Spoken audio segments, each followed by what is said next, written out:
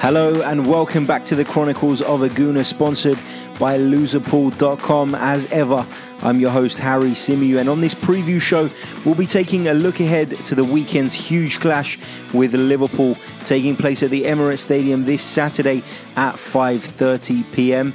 It is going to be a shorter one than usual because unfortunately I'm all by myself this week. But yeah, I'm going to do my best to preview the game for you guys, and I'd like to hear what you guys think ahead of this massive clash coming up at the weekend, so you can tweet me at Chronicles_AFC.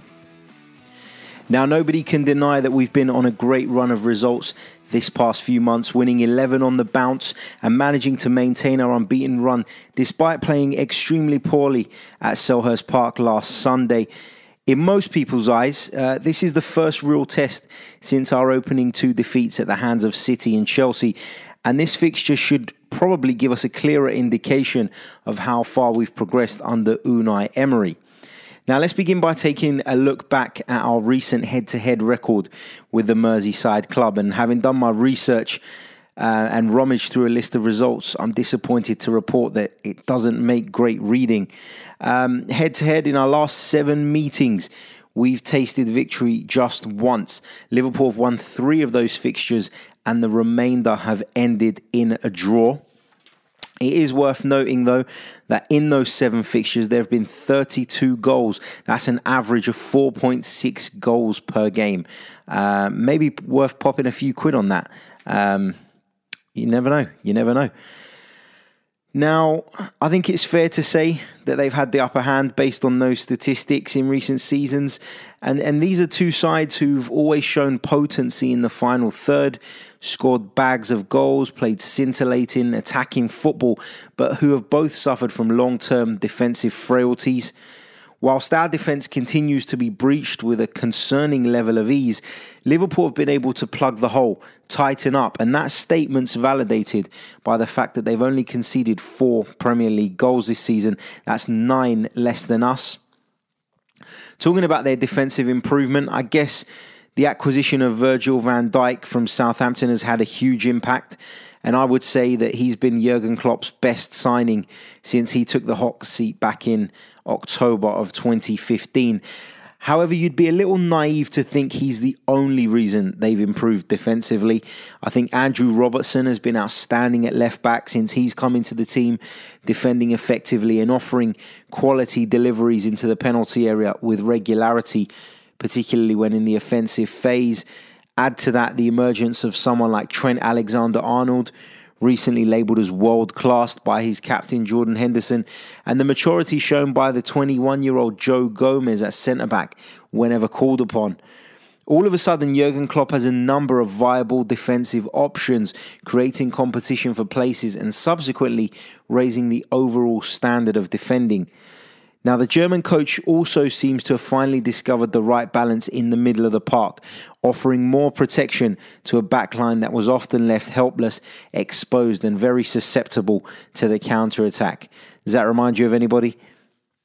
You could argue that as a result of these changes, Liverpool have lost some of their spark and fluency in the final third. I mean, it's unlikely that Mo Salah will reach the heights of last season, scoring 32 Premier League goals in 36 appearances. But it's simple maths, isn't it? If you don't concede as many, you don't need to score as many to win football matches. At times last season, Liverpool seemed a little top-heavy.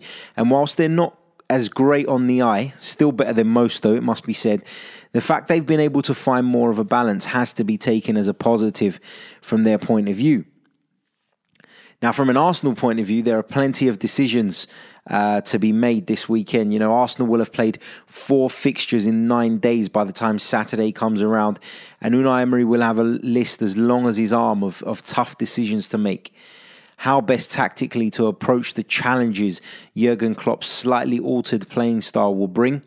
Who to select in the fullback positions, given we're still unsure as to whether Hector Bellerin, Nacho Monreal or Sead Kolasinac will be past fit. Should Aaron Ramsey be considered from the start, given his high energy style? Can we get away with Aubameyang starting from the left flank against top quality opposition? All of the aforementioned are things the boss will need to consider carefully ahead of Saturday, and I've barely even scratched the surface. The Gunners have traditionally started slowly this season, and fortunately for us, our superior quality has seen us come strong late on and either turn games around or simply put them to bed. Now, you can get away with that against the division's mid-table sides, but going into a game like this one, it is of great concern. Liverpool, renowned for their fast starts, particularly in the fixtures between the so-called big sides, will be well aware of our stuttering starts and look to inflict damage from the off. In my opinion, Unai Emery's toughest task will be to understand and identify why it is we've started games so slowly, come up with a solution and implement it immediately. If Arsenal can get through the opening half an hour without gifting the likes of Salah, Mane and Firmino opportunities, I fancy us to go on and win the game. The atmosphere will be great. There's a positivity and confidence around the place, the kind that going 12 unbeaten breeds. It's an evening kickoff underneath the lights in our most high-profile fixture since that 3-2 defeat at the Bridge back in August. I'm sure the players and the supporters will both be inspired and up for it. Now, what I will say is I believe this fixture will be decided in the opening half an hour. If Arsenal can keep things tight early on, I believe Unai Emery's superior game management will see him guide the home side to victory. I'd like to see Aaron Ramsey start the game, despite the news that broke yesterday, which I'll come on to in a minute. I'm not sure that Pierre-Emerick Aubameyang and Lacazette can both play. Interesting to see what happens there. Of course, we're awaiting injury news on Kolasinac and Monreal because the left-back thing has been a real problem. Granit Xhaka has not done too badly, but we saw what happens when he gets isolated at the weekend. And also, I thought we were missing his bite in the middle of the park, his physical presence.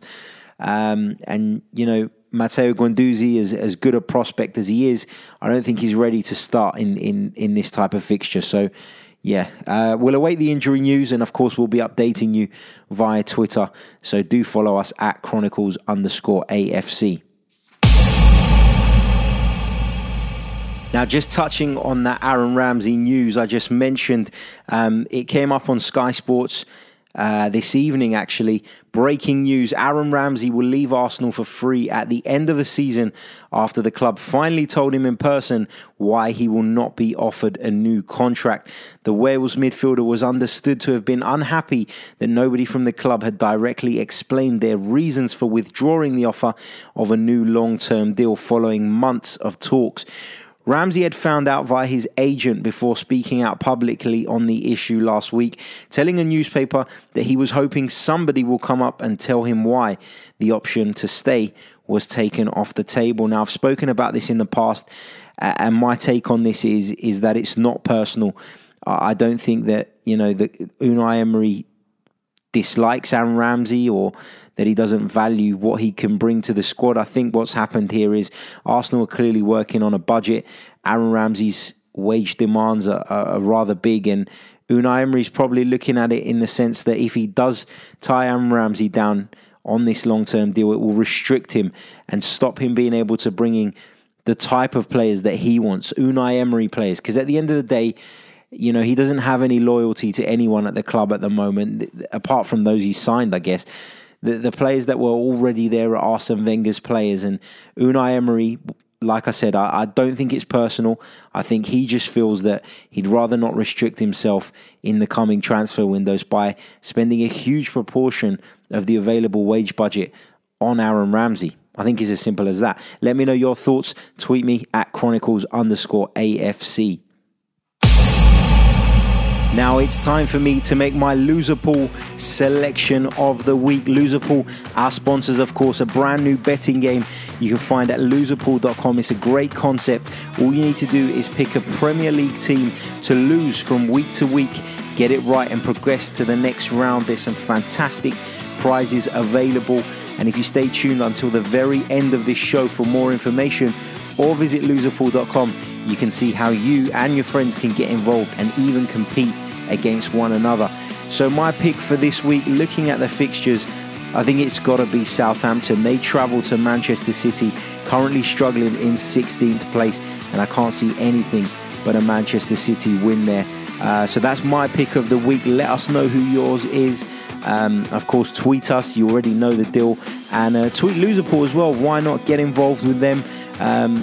They welcome all interaction. They've got time for everybody. It's a great brand, and there's some great people running it. So do please check it out.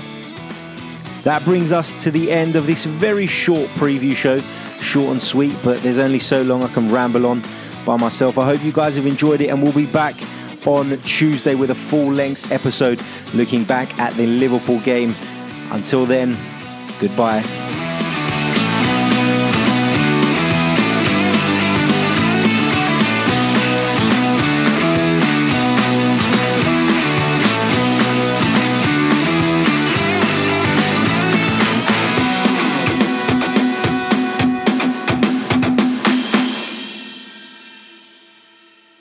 Meet our hero. He's a smart guy who loves sports and loves outwitting other people. Our hero needs to show the world his mastery of the game. Our hero does this by playing games at Loserpool. Our hero is you. Loserpool has 2 games. In the namesake, the games of an entire season are grouped together into weeks or rounds. After paying an entry fee, you choose one team to lose that week or round. If you're correct, you earn the right to repeat the process in the next round.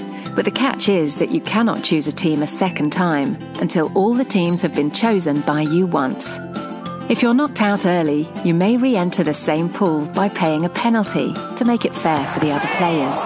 Or you may wait until the next pool starts in a few weeks. Razor Pool is similar to Loser Pool in that the games of an entire season are grouped together.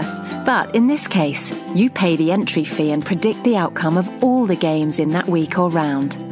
You will be ranked against all other players according to your accuracy. And at the end of each round, a predetermined percentage of players will be eliminated. There is no option to buy back into a pool if you are eliminated, and so you will have to wait until the next pool starts to play again. In both games, the prize money grows very rapidly. The pool is allocated to the last man standing, or, to add a little drama, to a small surviving group if they vote according to predetermined rules. Loser Pool is about community, friendship, fun and rivalry. Discuss and debate the games and events of the week with players from around the world. Invite your friends and co-workers into your own sub-pools and see who can outsmart the group and earn bragging rights. This is your moment. Create an account. Show your sports genius. Be the hero.